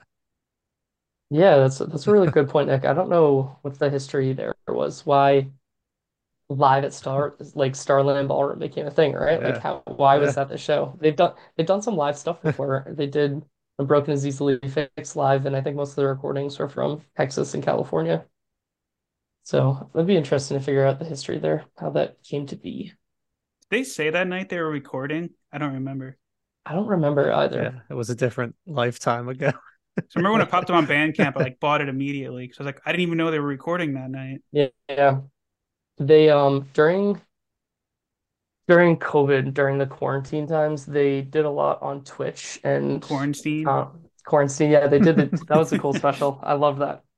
Their drummer Paul, he was talking about some stuff that they had going on in the future, and he popped open the album cover. It was probably like the fastest screenshot I've ever done in my entire life, and I was like immediately sending it to the people that I was there with. I was like, "Did anyone know that this was happening?" And everyone said no. We had no idea. Definitely a cool keepsake. I would love to find that vinyl. I'm sorry I missed it because that would be a great one for the collection. Yeah, you can probably find it on Discogs, upcharged by a ridiculous amount of money. Yeah, Yeah, probably. probably. Yep. Oh man. All right. So for my next personality trait, we're gonna stick with the throwback themes here, and that personality trait is throwing it back. So I went with Smile in Your Sleep, also from Discovering the Waterfront and Redux. And I think this is the song that you're gonna want to show that friend that's still stuck in the early 2000s. And this person somehow missed Silverstein. I don't know how they missed Silverstein despite being stuck back in this time period. But if you got a friend who is obsessed with early 2000s pop punk and screamo, somehow missed Silverstein. I think "Smile in Your Sleep" is right up their album alley, right up their alley. If you've heard Silverstein, you've heard the song, right? This is far and away their first big hit and a mainstay of their set list. Like Afterglow, I don't think you'll ever see Silverstein and not see them play Smile in Your Sleep. The, I think for me, right, like the heavy breakdowns juxtaposed with the finger tapping guitar parts is just so I was much gonna bring that fun. up. Like Yeah. right into the chorus. Like they go from such a heavy breakdown into that like light finger tapping. You're like, all right, what's happening now? And then they hit you with that chorus. It is far and away an early 2000s screamo staple. It's got a great Clue themed music video. And it was back in the days where most of their music was written collectively. So this was where Silverstein was just, you know, a new band on the scene, probably super excited about their sophomore album. And I think they really hit it out of the park with Discovering the Waterfront. Despite that, I'm still gonna have you tell your friend to listen to it on Redux for quality's sake. I had no So idea the I, guitar was the finger tapping until Nick pointed it out, like back in college, and it like oh completely yeah, blew my mind. Like that's what that was. I was like, oh, that's finger tapping right there. I had no idea. Yeah, hmm me and my friends used to cover it in the basement we would jam in my friend's basement and our friend who played guitar and sang couldn't play it and sing it or maybe he just couldn't play it. So I would just do the bass of do do do do do and my friend would sing and then we would just like lose our shit for the chorus when it kicks in and I would do the yes. little do do do do do do just on my bass. Oh man, just great memories. That was such a fun song to just like rock out to. Yeah, it's so funny that you bring that up. I as where I too played in a cover band. We never did Smile in Your Sleep, but it was always one of the songs that I would sit down and play on the drums by myself. Just like full blast in the headphones, rocking out to Smile in Your Sleep. Is With a there single a bass. yeah, with the single bass, right? Yeah. Paul the drummer is notorious for his single bass pedal. Never graduated to the double bass despite their metal nature. Do you guys have any part of the song that sticks out for you? Because there's one particular line that I think is probably everyone's favorite at the live show. People go Hmm. nuts for this one line. Curious to see if you guys can pick it out. You're gravely mistaken. There it is. Yeah. You were gravely mistaken. Yeah. Yeah. They normally So just let the awesome. crowd do that part, right? Yeah, yeah, yeah, Yeah. absolutely. Uh, Oh man. I such a think good my favorite part headbanger. though is like coming out of the breakdown and then like the finger tapping, like he adds like a little more to it before like, it Hmm. kicks into the final chorus. Yeah. That's Oh one thing that yeah, I yeah. noticed. Might be a It's one thing delay that pedal or something. yeah, that's one thing that I noticed when I was listening to them. If you guys look at my listening chart, like or my listening guide, a lot of the songs I have starting in the middle and then going to the end because I do think they ramp things up during that last chorus a lot of the times and they add a little bit of extra and that arrangement or that composition gets so much bigger and there's added like you said, added little details or finger tapping or effects that kind of boost things up to finish out the song. It's like the de facto like set closer, right? For most shows, I feel like with Silverstein. Hmm. Or they do Um, like My Heroine usually. I don't know. That's a good point. I feel like my heroine is usually the one before the intermission, right before the encore. I'm gonna look it up now while we're talking. You So I want feel like it's to, such a good set closer, Smile in Your Sleep. yeah, You you end just on such a leave it, high. leave it all on the dance floor. You know where they've been ending? I can't believe they've been ending with the Afterglow. It's been their go-to set closer That's for a Wow. while interesting. now. Yeah, I think that's like the last big sing-along piece for them. But Smile in Your Sleep is always in there. Oh All yeah. right, so for our friends at home, you're gonna want to pop on Smile in Your Sleep from Redux again. You're gonna want to start it at 155 and just let it rip till the end of the song. Alrighty, so for my next personality trait here, I talk about Smashed into Pieces from When Broken is Easily Fixed, also on Redux as well.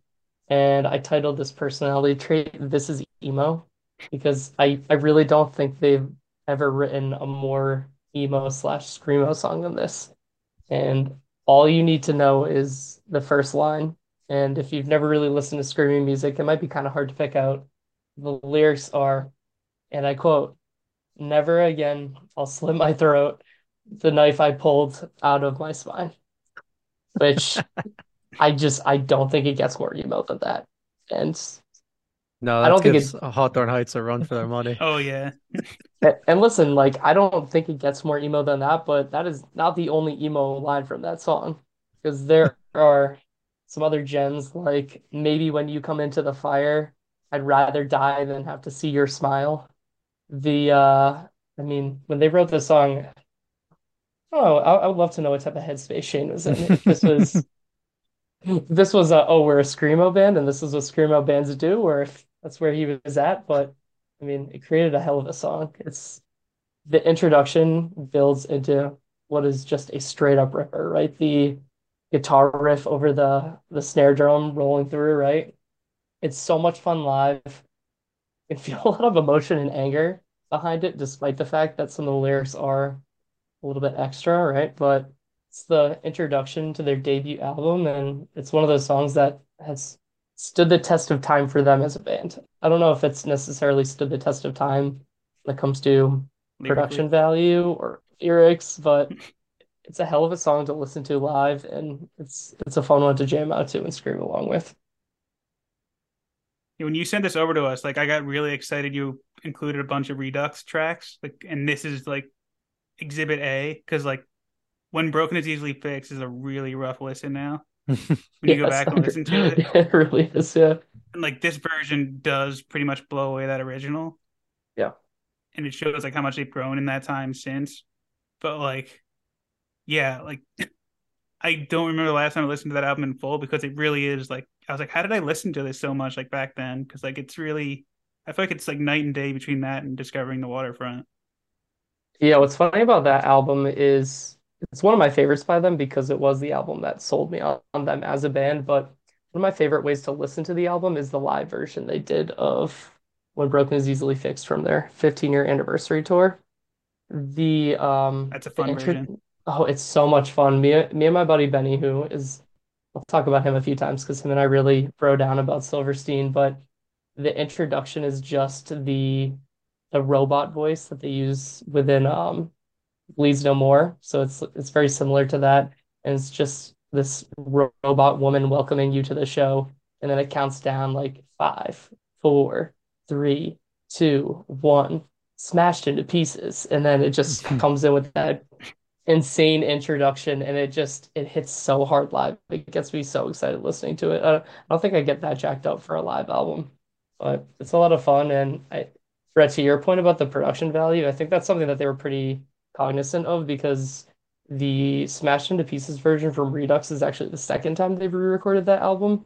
On the 10-year anniversary of When Broken Is Easily Fixed, they re-recorded it and released it as a The whole single with a thing, music right? video. Yeah, not the whole album, just Smashed Into Pieces. What am I thinking of? Um, I think they do have a remastered version that came That out was around it. that time too. Yeah. Because Arrivals and Departures they remastered too, like last year, I think. There's Yep. like two Yeah. different versions on Spotify now. Yeah, I was going to talk to you a little bit about that later on because I know when we were talking a couple days ago, you asked me about arrivals and I departures, did. but Yep. we can get there in my bonus section because I do have some thoughts about their remastered version of that. If you are listening at home, you're just going to want to start it right off the bat, really feel that introduction. Again, listen to that Redux version and go till about 51 seconds in. It's a great album. That was a great tour too. That was when I started digging into that album front to back a lot because I knew I was seeing Mhm. it in full. Yeah. And I'm definitely with Brett where it's like, oh wow, yeah, this is the first album for sure. You could just the quality wise, but you could hear it in their songwriting that like everything's there, which is I love. That was a fun Yeah, tour. I went to that one twice. I saw it I think Asbury Lanes. That was the first time that I had ever been there. And the first time Oh, that I that's great. saw, because they did two different legs of that tour. They ended up coming back around on it. The first time they played Oh the two yeah. bonus tracks, and then the second time around they were at Starland and they didn't play the two bonus tracks. Was that with So I'm wondering if, was that tour with Hawthorne Heights? Right? yeah, maybe. Right? Yeah, I think it might have been. Yeah, I Yeah, saw them at it I sounds think it was familiar. called Warsaw in New York, and it was just like some like Oh Russian yeah, club. It was sick. Poland. Oh Yeah, shit. like an old Polish. My bad. Yeah, I mean, yeah. Same thing. All right. Yeah. Good Nick. You said it. I Um, didn't say it. My best yeah, I friend's was gonna Polish. say. Well, Oh My yeah, last man. name is Polish, so there you go. Oh man. All right, so for my next category, my next personality trait, I have retrograde from Dead Reflection, and the trait that I put this along with is called feeling heavy. And I think it's one of their heaviest songs. And this is for that metal or melodic hardcore fan in your life. It's a song that you need to listen to if you need a release, if you are feeling angry, you're upset, or you just need to get out some emotion, you're gonna want to crank this one and just let loose. So Dead Yes. Reflections, another song from the or Retrograde, sorry, is another song from Dead Reflection. Has that same writing team as the Afterglow, which is really interesting, right? Those two songs have a pretty different contrast to them. And you really feel and you can kind of figure out what Shane was going through when you listen to this album. I think the way he performs this song, you can understand that the emotion that he was feeling at this time of his life was probably hitting him a little bit harder than some of those previous albums. My favorite part of this song, and you guys can tell me if you guys have a favorite part, but the bridge into the breakdown, in Yeah. my opinion, is yeah. just one of What the hardest hitting things that they've ever done. when he's talking? The Yeah. yeah, when he's talking, which is such a like I just think back to when I first started listening to Silverstein and they had a talking part on Red Light Pledge. And it was so weird for me to hear that. Just the music kind of drops off and he kind of talks through almost some poetry there back in the day to Red Light Pledge. And this transforms though, right? It sounds less like poetry and more like this cathartic release for him. And the lyrics are, so I walked out to the valley. I let myself feel the sun on my bare back and melt the dirt off my skin. I let the breeze of the wind I let the breeze of the winds cleanse me. I let the elements in.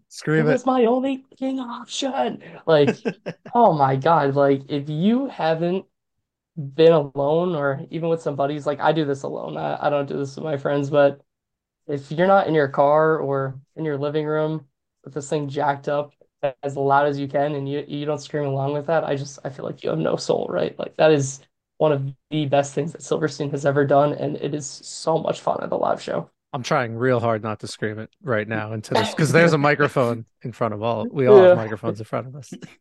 And Oh yeah, man, the little drum kick when oh my God. So it's so good. good. And Yeah. so good live when you everyone in the pit knows that we're just about to It's start coming. fucking raging. It's great. Yeah, yeah. It Uh really I just it hits so hard live and I've kind of outgrown moshing as I've gotten older, not for Silverstein.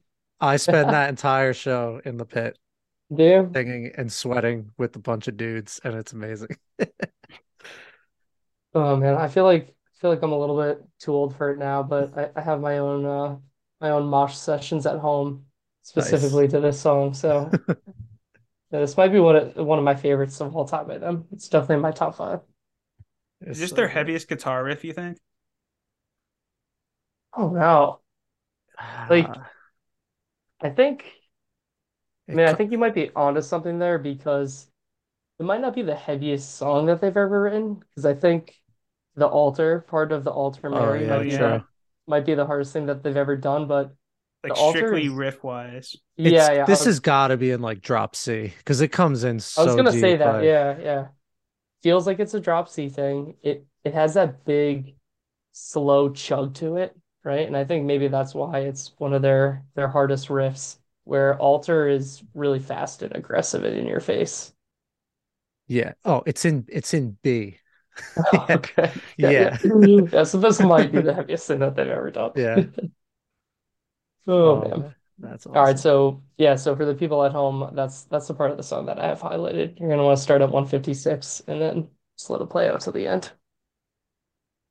Also, I say a lot of stupid stuff on this podcast, and I'm realizing that Warsaw is the capital of Poland, and I'm feeling Yeah. really dumb from before. So I just would like to just acknowledge that before we move on.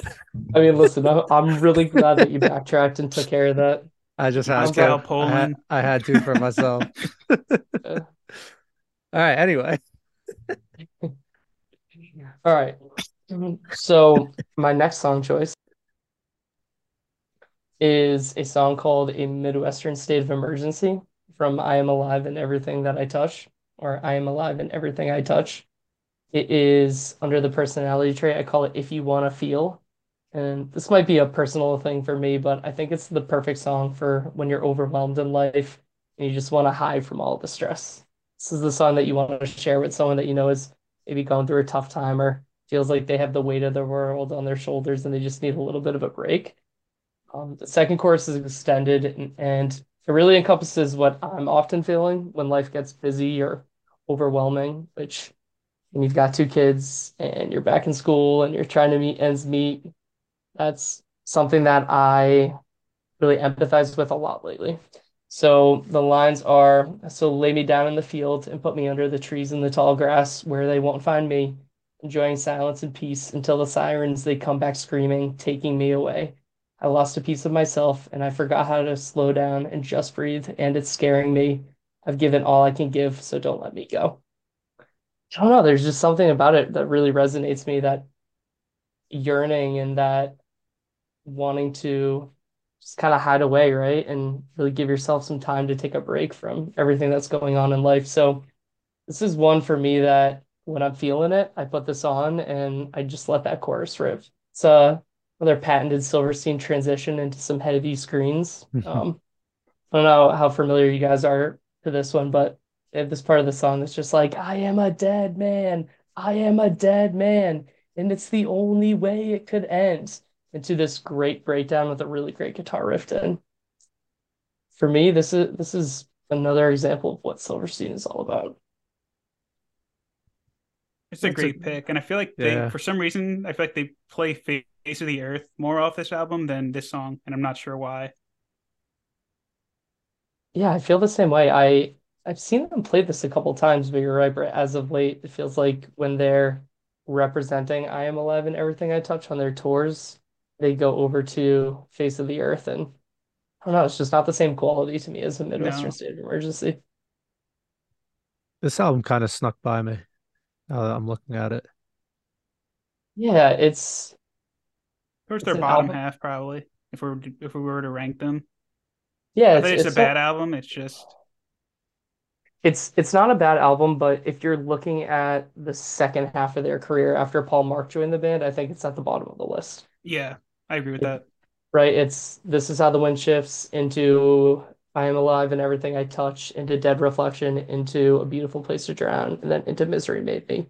All really great albums, but I think like what Nick was talking about, this one might have snuck past some people. And if you're looking for evidence to that, just look at their live shows.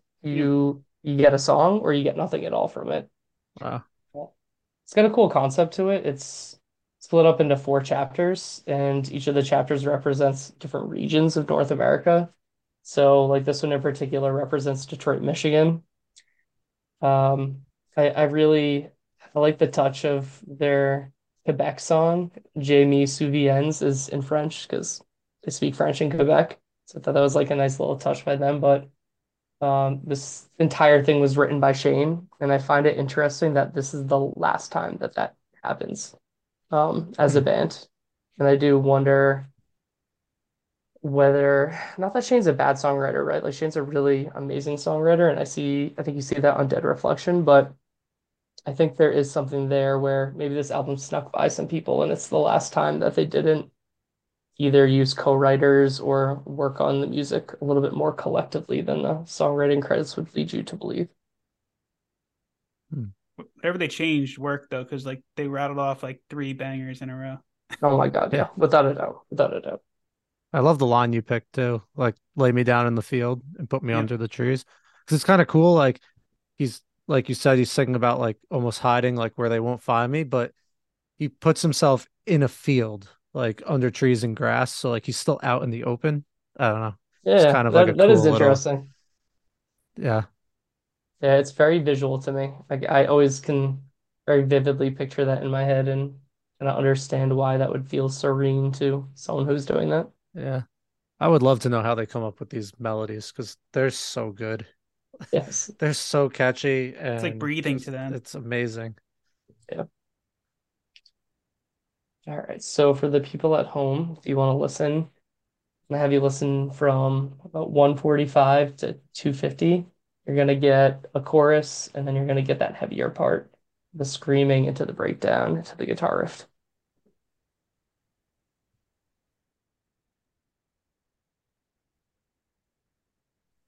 All right.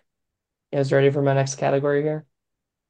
So Ready. this next category or personality trait is more of a rule that I have when it comes to Silverstein. And that rule is called never skip a short song. So I know Frank was talking about it last week. He's a big playlist guy. I'm a big shuffle guy.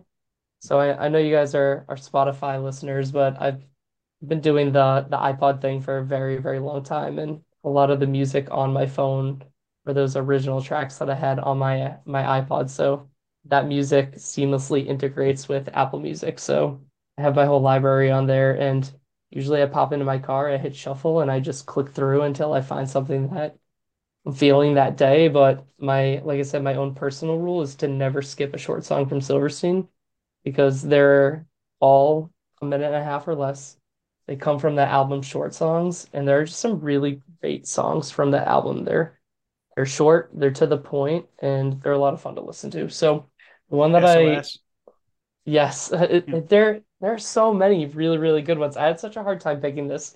When I first had my playlist, I had four written down. I have the one that I picked, World on Fire, but then I had My Miserable Life, Sleep Around, in Brookfield, all really, really great songs that showcase Shane and they showcase, that dynamic of going from screaming to singing. But I decided to go with World on Fire because of that dynamic where it starts off really heavy and it's in your face with the screams, it's fast paced, it's hard hitting, and then it swings immediately into one of those big, wide sweeping Silverstein choruses. the big sing-along moment of the song, and that's all you get, right? You get the hard-hitting verse, you get the sing-along chorus, and then it ends because it's a short song. But if you like it, they did an extended version on Redux too. And I thought that was really, really cool. When I saw that in Redux too, and I got to experience that song as a full-fledged Silverstein um, album from or track from a normal album, I was really excited about that. I think that the extended version is great, but the shorter version is really fun. Like I said, it's that nice, quick little Silverstein hit. So that's my rule here. If you're a Silverstein fan, add short songs to your library and never skip a short song. I've completely broken your rule. I don't think I've ever listened to this album. No. I You don't never listened know. to short songs I before? don't know what happened. Oh I my God. All I right. I You're So missing really don't think out. I have. I'm excited because now I get to hear it. yeah, so I think what we'll do, maybe we'll pause here and we'll rifle through a couple of short songs because they are so short. Yeah, let's do that. I'm down. All right, cool. You know the ones they play live. I feel like I'm going to recognize songs off of this because like yeah, I've seen them like 8 or 9 times or something. So like I don't know. I just don't I've never like clicked play on this album before. All right. Well, let's Let's click do it. play. For those at home, you're gonna want to listen to World on Fire from Short Songs, the entire thing, because it's short. All right, let's do it. Let's do it. All right, I definitely need to listen to all those songs and it should only take me like 20 minutes, which is nice. Listened a couple times. Yeah. Okay. I think Matt said it before, but it is just like all the parts of Silverstein's song just like smushed up. You got hard screaming part, then a really nice pre-chorus, then a super catchy chorus, and then maybe goes out on a breakdown. 30 seconds, done. It's like a bowl of Halloween candy.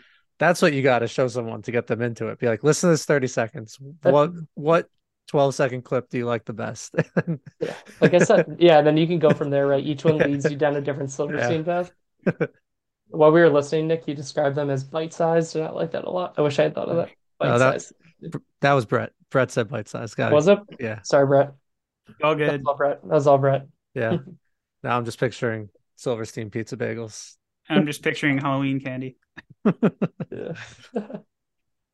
All right, so for my next personality trait, I went with more than just an acoustic song, and I decided to talk about Aquamarine here. And they did a little short EP that had Afterglow and Aquamarine acoustic. I had such a hard time trying to pick an acoustic song that they did, and I knew that I needed to include one. And the reason why I wanted to include an acoustic song from Silverstein is because they're always so well done, from the production value to the arrangement to the composition being a little bit more unique than the original. It feels like you're getting a song that you're familiar with, or you're getting truly what is a new version of that song. It's not just a bunch of guys with acoustic guitars, aside from that My Heroine one that we were talking about before, Nick. But all of the more recent acoustic stuff that they've done, they tend to put a new spin on it, and the arrangement is something fresh, which I really enjoyed. I decided to go with this specific one because I think a lot of people associate the song with the Afterglow, and to an extent, Silverstein must do that as well because he released the two of them together on an acoustic EP. But the Afterglow seems so, I guess, upbeat and happy and hopeful, where Aquamarine sounds like Shane at his lowest devastation of not being good enough for someone.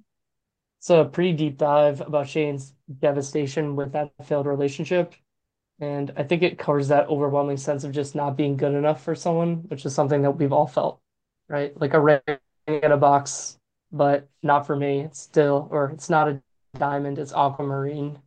And it's just a really great metaphor of giving something super valuable to someone. And that super valuable thing is yourself, right? Like giving yourself to someone and understanding that you're extremely valuable, but you're not a diamond, right? Everyone's looking for a diamond when they get engaged. This metaphor talks about giving someone an aquamarine instead, and there's nothing wrong with an aquamarine, but if you think that you're someone's diamond and you find out you're their aquamarine, it can be devastating, right? It shows you that you're not for that person and you're really just not what they're looking for, and that's a hard thing to accept. And I think that's what you get from this song is Shane's acceptance that he's not good enough for whoever that person was in his life. So I think the acoustic version, you just feel that more, which is interesting because when we were talking about this before, Nick talked about the breakdown in the full band version.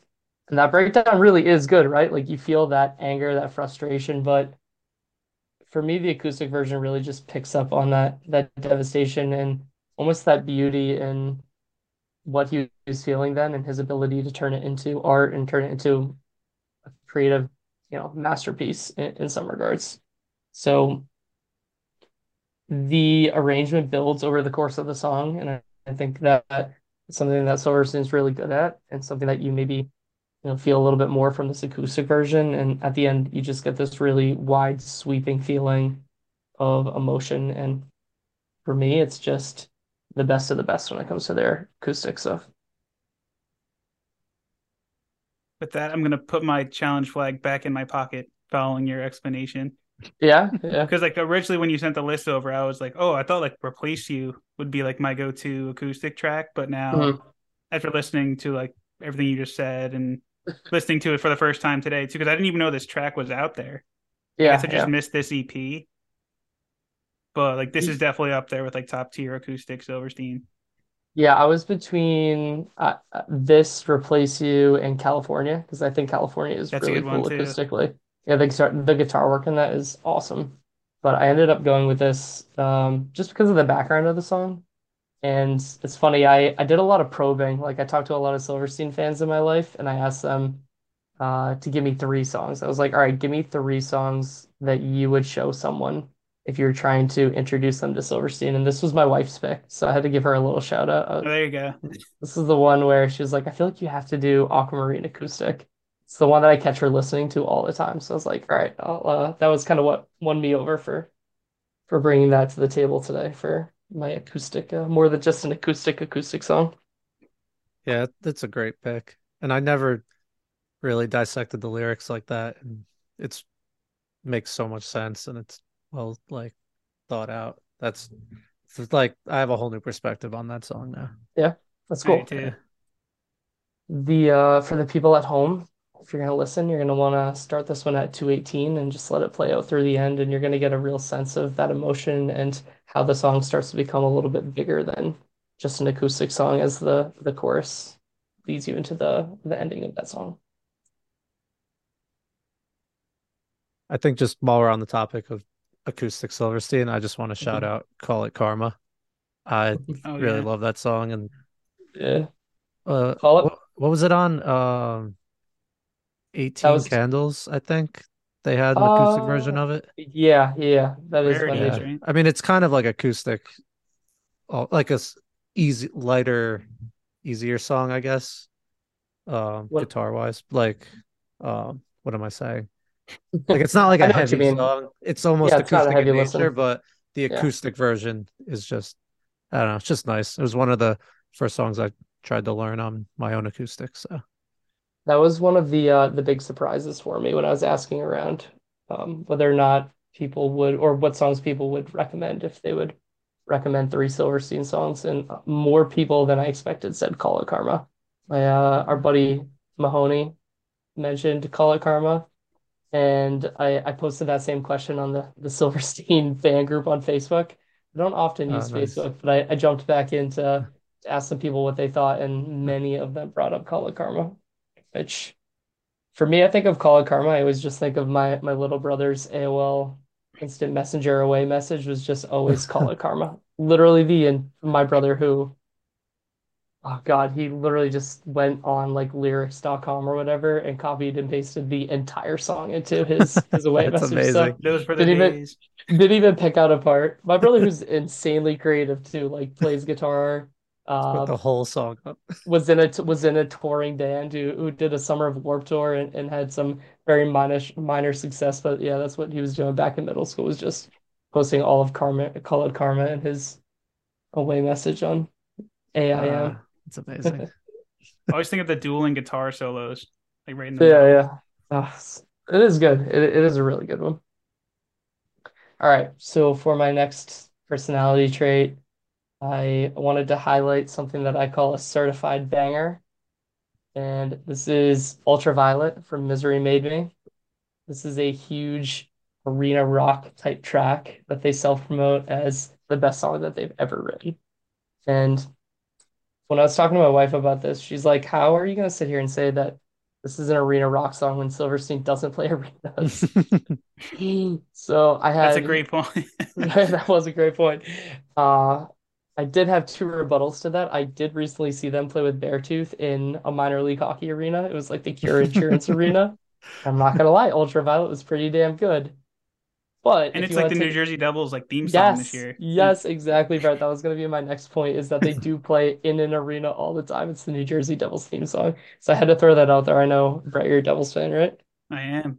Yep, yep. So I had to throw in Ultraviolet for you. That was pretty cool. The first game of the season, Silverstein was there. Yep. They were like getting They took hyped the up on ice the to the Jumbotron. song.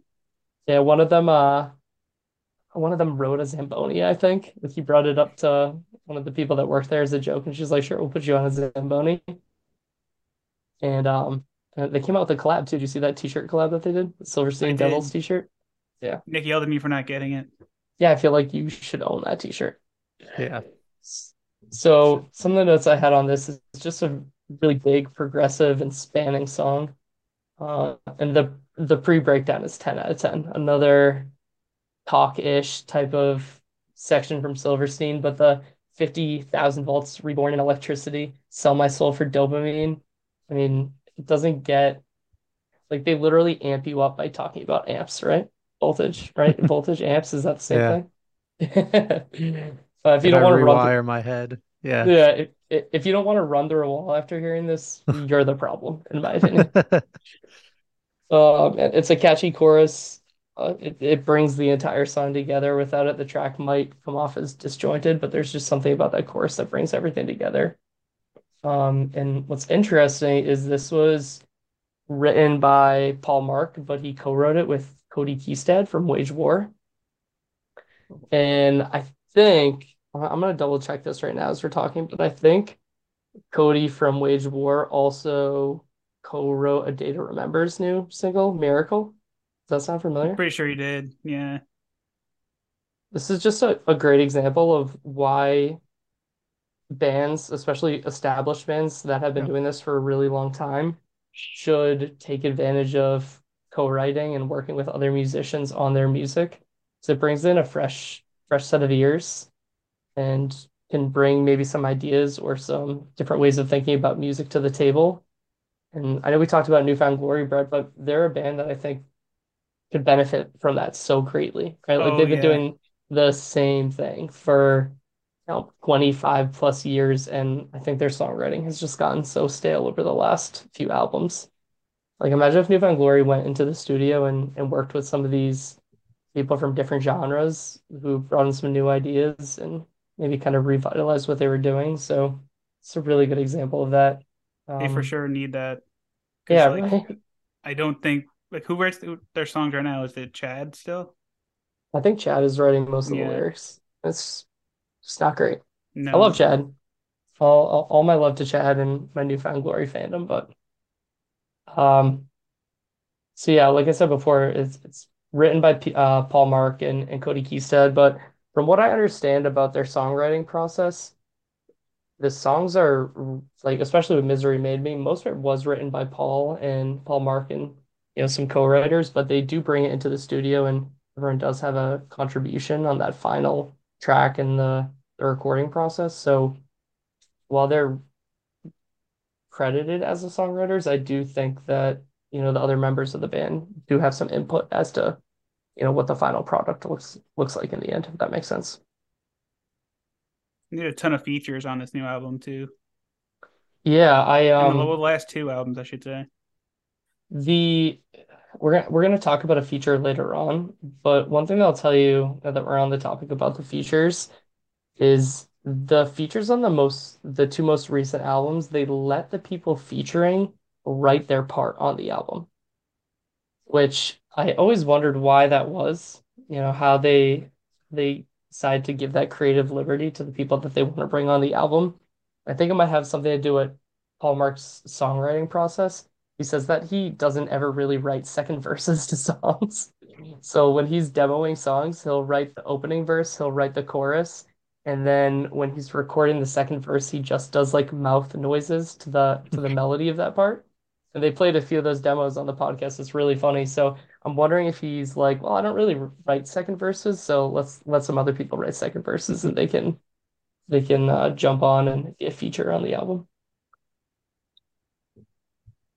So if you're gonna listen to this song at home, you're gonna want to turn it on at 140 and let it play till the end. You're gonna get that 50,000 volts part, and you will, like I said, if you don't want to run through a wall after this, I don't know what to tell you.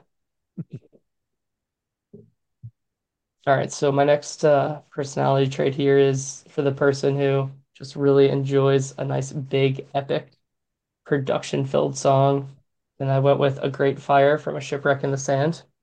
So I knew I needed to represent A Shipwreck in the Sand somehow on this list. And the first song that I thought about was Vices. And Vices is a really great mainstay of their live show, and it's a really great, fun, and not up, but really fast-paced song to listen to. But I went with A Great Fire because I think it kind of encompasses that that rebound that Silverstein had from arrivals and departures into A Shipwreck in the Sand. It's the first song on the album, and you start listening, and it immediately sounds bigger and more important than what they did in the past in some ways. It's the intro here is incredibly epic. It's a musical journey in a sense, and it's a perfect introduction to their first concept album. It's all about a captain who's lost his ship, and no one on his ship believes in what he's about as a captain anymore, and trying to navigate that journey with a group of people who no longer have faith in you. So it's in my opinion, a really awesome introduction to the album, and it shows you maybe a side to their songwriting process that they didn't have in the past. So the part that I highlighted starts at 226, and it's a bridge into a chorus, and it hits home even more now that I have kids because it's talking about a little girl, right? It says, there you were, 6 years old, the ashes in your hair. You're not scared. You've seen so much pain in so few years. And then it just feels big. It feels meaningful. And I think it's a nice introduction to what Silverstein can do versus what they have to do as a band, if that makes sense. Yeah, this is a great pick because this song is just incredible songwriting from storytelling to instrumentals. The guitar riff that like goes over the chorus is so good. The part you just talked about, like the bass is just like doing these like drop Oh downs yeah. during it, and it just Hmm. oh man, yeah. It just yeah, it feels like a huge song, and it's such a good album opener. And has some talking, like some spoken word stuff that we kind of touched on earlier, Hmm. just a little bit, but it's definitely one of like the earlier introductions of it for Silverstein, I think. Agree. So for the people listening at home, you're going to want to start at 226 and again go to the end of the song. You'll get everything that you need to know about that song. But honestly, start from the beginning, right? Get the full journey there. All Maybe you right, can let so the album play all the way through too. yeah, right. It is a cool album, right? It does tell a story. It's very visual and paints a nice picture. And there's some good songs on that. A lot of live staples on there too. Yeah, like Broken Oh Stars, yeah. they come Broken back to all the Stars. time. I was thinking about it. I think Broken Stars might be their like one true breakdown as a band, like a non-lyrical breakdown where they just really get into the nitty-gritty there. It's a pretty epic breakdown. Yeah. All right, so my next category I have on here specifically because we you know during this exercise of Roadmap series, you guys had Frank on last time to do Bayside. So this category is called For the Bayside Fans. And it's I love for this connection. I hope it continues. I do for too. the You're for the gonna for the pass it on to base Sean next. yeah, for the Bayside fans or for the new Bayside fans, that were listening to Frank's breakdown of Bayside last month. So I went with Texas Mickey off of Rescue. And this is a great song regardless of the category. However, like I said before, I would be remiss if I didn't make that connection between the two Road Mat series. Silverstein obviously does a lot of features, but I think this is one of the best just because of the quality of Anthony's vocals.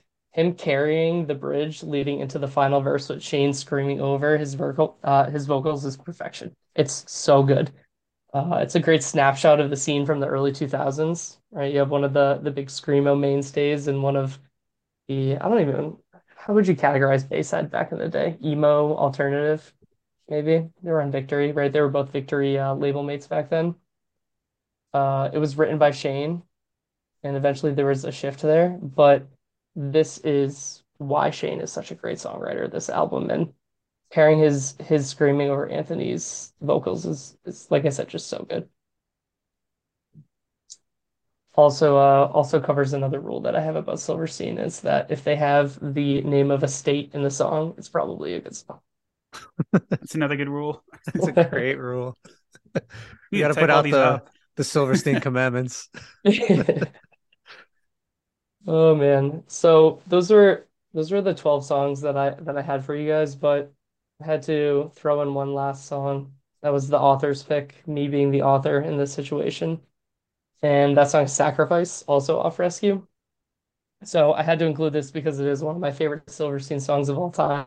And I feel like if you are introducing someone to a band after you've shown them what everyone knows, you should show them what you know. What is your favorite song? So this is up there for me when it comes to Silverstein. It's heavy, it's poppy, it has a gigantic bridge. That's perfect for singing at the top of your lungs in your car. Right? I do this often on my ride to work. I've got about an hour commute to work, and it usually gets me ready for the day. And the lyrics are, I cannot breathe. The way I feel about you suffocates. I will not speak. The words I feel about you go to waste. I will lay here until my body washes up on shore. I'll sacrifice with everything I believed in before. And then it kind of pauses and it's just like, I'll get back up and do it again. And it's so good. And it makes me so happy. I usually sing it as loud as I can and then rewind it a few times and do it over and over again. I feel like I'm ready to go for the day. It's a frequent flyer at a lot of their live shows. Brett and I were talking about this before. It's in their top 10 most songs played live. And Rescue might not be their strongest album, but the highs are very high. And this is a great example of that. Like we mentioned this like before we're recording, but like this was like the one album they haven't done on Redux yet on either Mhm. one of them. So I'm curious if they do come back to Rescue at some point, or like I really want to know why they're leaving it off, but I'm Yeah, not it's a sure great if point. It's a great point. Another amazing melody too. The way he like drags Yes, out yeah, is it sacrifice? yeah. Satisfy. I one lyric I always get wrong, but satisfy your worst, like he drags that out. Oh Yeah, yeah, you know how it yeah, goes, yeah. but Yes, yeah, just I guess you. the delivery. it's just so good. Like I don't know how people think of these amazing melodies, but I would love to be able to do that. Agree. Also a candidate for best Silverstein riff too. This song. It's awesome. It's heavy, it's poppy, it's everything I want from Silverstein. Right, you mentioned one of the best riffs, so I think that might be your opening to just shout out your sword versus my dagger since That's my you've been one talking challenge about flag it. Yeah, yeah. What of songs that not did making the list. Because for me, like that, I think that's just because like it's like a personal choice. Because like that's what launched my Silverstein fandom and like yes. hooked me in immediately. Like it's hard Uh-huh. not to be addicted to them after first hearing that song. But seeing everything you laid out here and like all these songs, like I know some had to be cut. Yeah. It's so hard to come up with a list that's not all of their songs. And Yeah, I feel full like albums. when you're talking about Silverstein and you were trying to provide a roadmap that kind of encompasses their entire career, how do you pick more than two songs off an album? And I I love Your Sword versus My Dagger. Like I agree with you. That was a song that I would play on repeat Yeah. nonstop. And high school me realizing that they made a Shakespeare reference in there, and my mind was blown. Like thinking back to it, that is not as clever as I thought it was back in the day. But yeah, it's a great song. But how do you put that on a list like this over Smile in Your Sleep and My Heroine? It's true. Yeah. I Right. Yeah. just picture it And then like all of a sudden live you're too. Like where the guitars go back to back, like right in the middle, Yes. Oh my God. Yeah. Yeah. Yeah. That's so good. with the Uh, bass solo in between yeah. that too. The Before bass, that, I was just about the bass part that's doing like the main riff. And then like the little breakdown where instead of doing the riff, it just does the rhythm of the riff with the like every instrument does the riff at some point in that song because that part's kind of Yeah. drums. Yeah. I don't know. It's just yeah, they're great. Love this band. It's a we great all do. map. Great map, Matt. So, do you guys mind if I just rifle through some bonus stuff? I won't spend a lot of time on them. Just some shout outs to some different songs that I couldn't talk about more fully here. Yeah, You had some definitely. great uh I guess I'll call them B-sides here. Uh, But what I do so want you to talk about especially is the River Oaks one because I never knew there was something other than Silverstein that Shane did before. So I really want to hear you get into that one too at some point. Yeah, it's something that I've known he's done for a while. I've heard River Oaks being spoken about often by his fans. Like you see people asking him about River Oaks all the time. When are you going to make more River Oaks music? And I think it was like a month ago, maybe 2 months ago, Rise Records was doing this gigantic vinyl sale where they were just offloading all their vinyls for like $7, but they had some 7 inches that were going for $5. And one of them was that Aquamarine Afterglow acoustic EP, but then I noticed that the River Oaks album was on there. And I was like, you know what? Like it's $5. Let me buy it and check it out. So I went to Apple Music and I realized that those three songs are the only songs that he's ever recorded as River Oaks. And now I understand why people are asking him about it all the time. And I think probably the reason why he never did more River Oaks music is because River Oaks is just Silverstein called River Oaks. It's you. I would say maybe that's the only downfall to Shane being as amazing as a vocalist as he is that everything he does sounds like Silverstein. So Yeah, if that's a if I good had to point. guess, that's why he never did more of that. But if you've never heard of River Oaks before, it's three songs. The first one's called Let You Down, and it's so good. It's a very good song. I couldn't believe I never heard it before, but like I listened to it like 8 times today. Yeah, I've listened to it so much as well. Yeah. In the last month or so, I probably have like close to 50 listens. I just throw it on to start my day. And sometimes I'm going to bed. I'm like, if it, I'll throw it on before I fall asleep. Um, some other quick things that I wanted to mention. If you got like a music nerd in your life that really likes interesting songwriting, you should show them on Brave Mountains We Conquer and also on Major Mountains We Conquer from Redux. Just taking a song that was recorded in a minor key and then recording it in a major key seems not it doesn't seem like something that would be that complex of an idea, but it just works so well in this situation. Takes a song that doesn't sound super happy and makes it sound like a happy pop song, and kind of like the Redux version of that more. And the one of the other things I was curious if you guys had ever discovered is from This Is How the Wind Shifts. So This Is How the Wind Shifts, they have two songs. One's called This Is How, and the other is called The Wind Shifts. And later on, you find out they did on the deluxe version of this that if you take those two songs and you play them at the exact same time, it creates a third song called This Is How the Wind Shifts. So the fact that they were doing stuff like that at like halfway through their career, all of a sudden they're like, yeah, we're gonna take a song, gonna deconstruct it into two songs, and then if you somehow figure out that you can play those two songs on top of each other, it's giving you a third song. That's got to be some of the things that Paul Mark brought to the band, in my opinion, because that was their first album with him, and that was a really cool revelation when I figured that out. That's Just next level amazing. thinking. I'd imagine it's on YouTube somewhere, so I don't have to find two. Well, I could Well, just play from like my It's on the laptop and my deluxe phone, now. I guess. it's on the deluxe version, so you don't have to. Okay. Yeah, But I want yeah. to.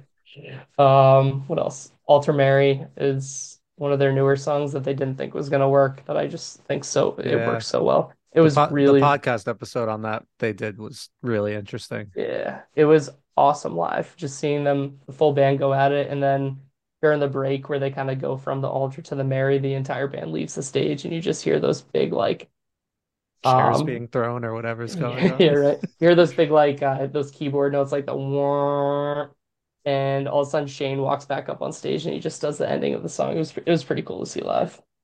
Oh, it's amazing. Yeah, we Um, missed that leg of the tour because Yeah, we had. they didn't really bring it over here. Like I think where is they did They one did up in the like New York State somewhere that was kind of like a hike I for think us. no, I went to Starland to see that. Yeah, with Amity Really? Affliction. They did Yeah, the Oh, yeah. yeah, with yeah, Andy yeah. I'm Affliction. thinking two ago. So I guess we just missed the last one. That's Yeah. It was like disappointing. a September Their show. their last their last two tours, they opened for Beartooth and then Oh, um that's it. they Yeah. They co co-headline. Yeah. co-headlined with Amity Affliction. So they weren't true Silverstein headlining tours. I think that's why I didn't Um go because I wanted a Yeah. true headline show. Yeah. I know I was hoping that Silverstein played first that night so I could get out of there a little bit early, but I was not rewarded with that hope.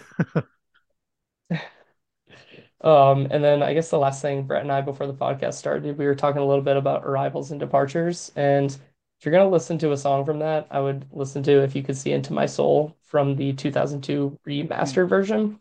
That was that same producer, Sam Guana. He kind of revisited that album with them, and I will say he did a really nice job on it. It's not always easy to pick out what he did, but you can tell he did something, if that makes sense. Hmm. Just it just sounds better on the ears. And that would be the one my one go-to from that song. I just found out like today they had the 2022 remix remaster, so now I feel like my homework is to listen to that and see if I like it Yeah. better than I did when I was 16. Like the first four songs on it really aren't that bad. I think it kind of loses steam and maybe that has a little bit to do with the fact that they wrote a lot of it in the studio.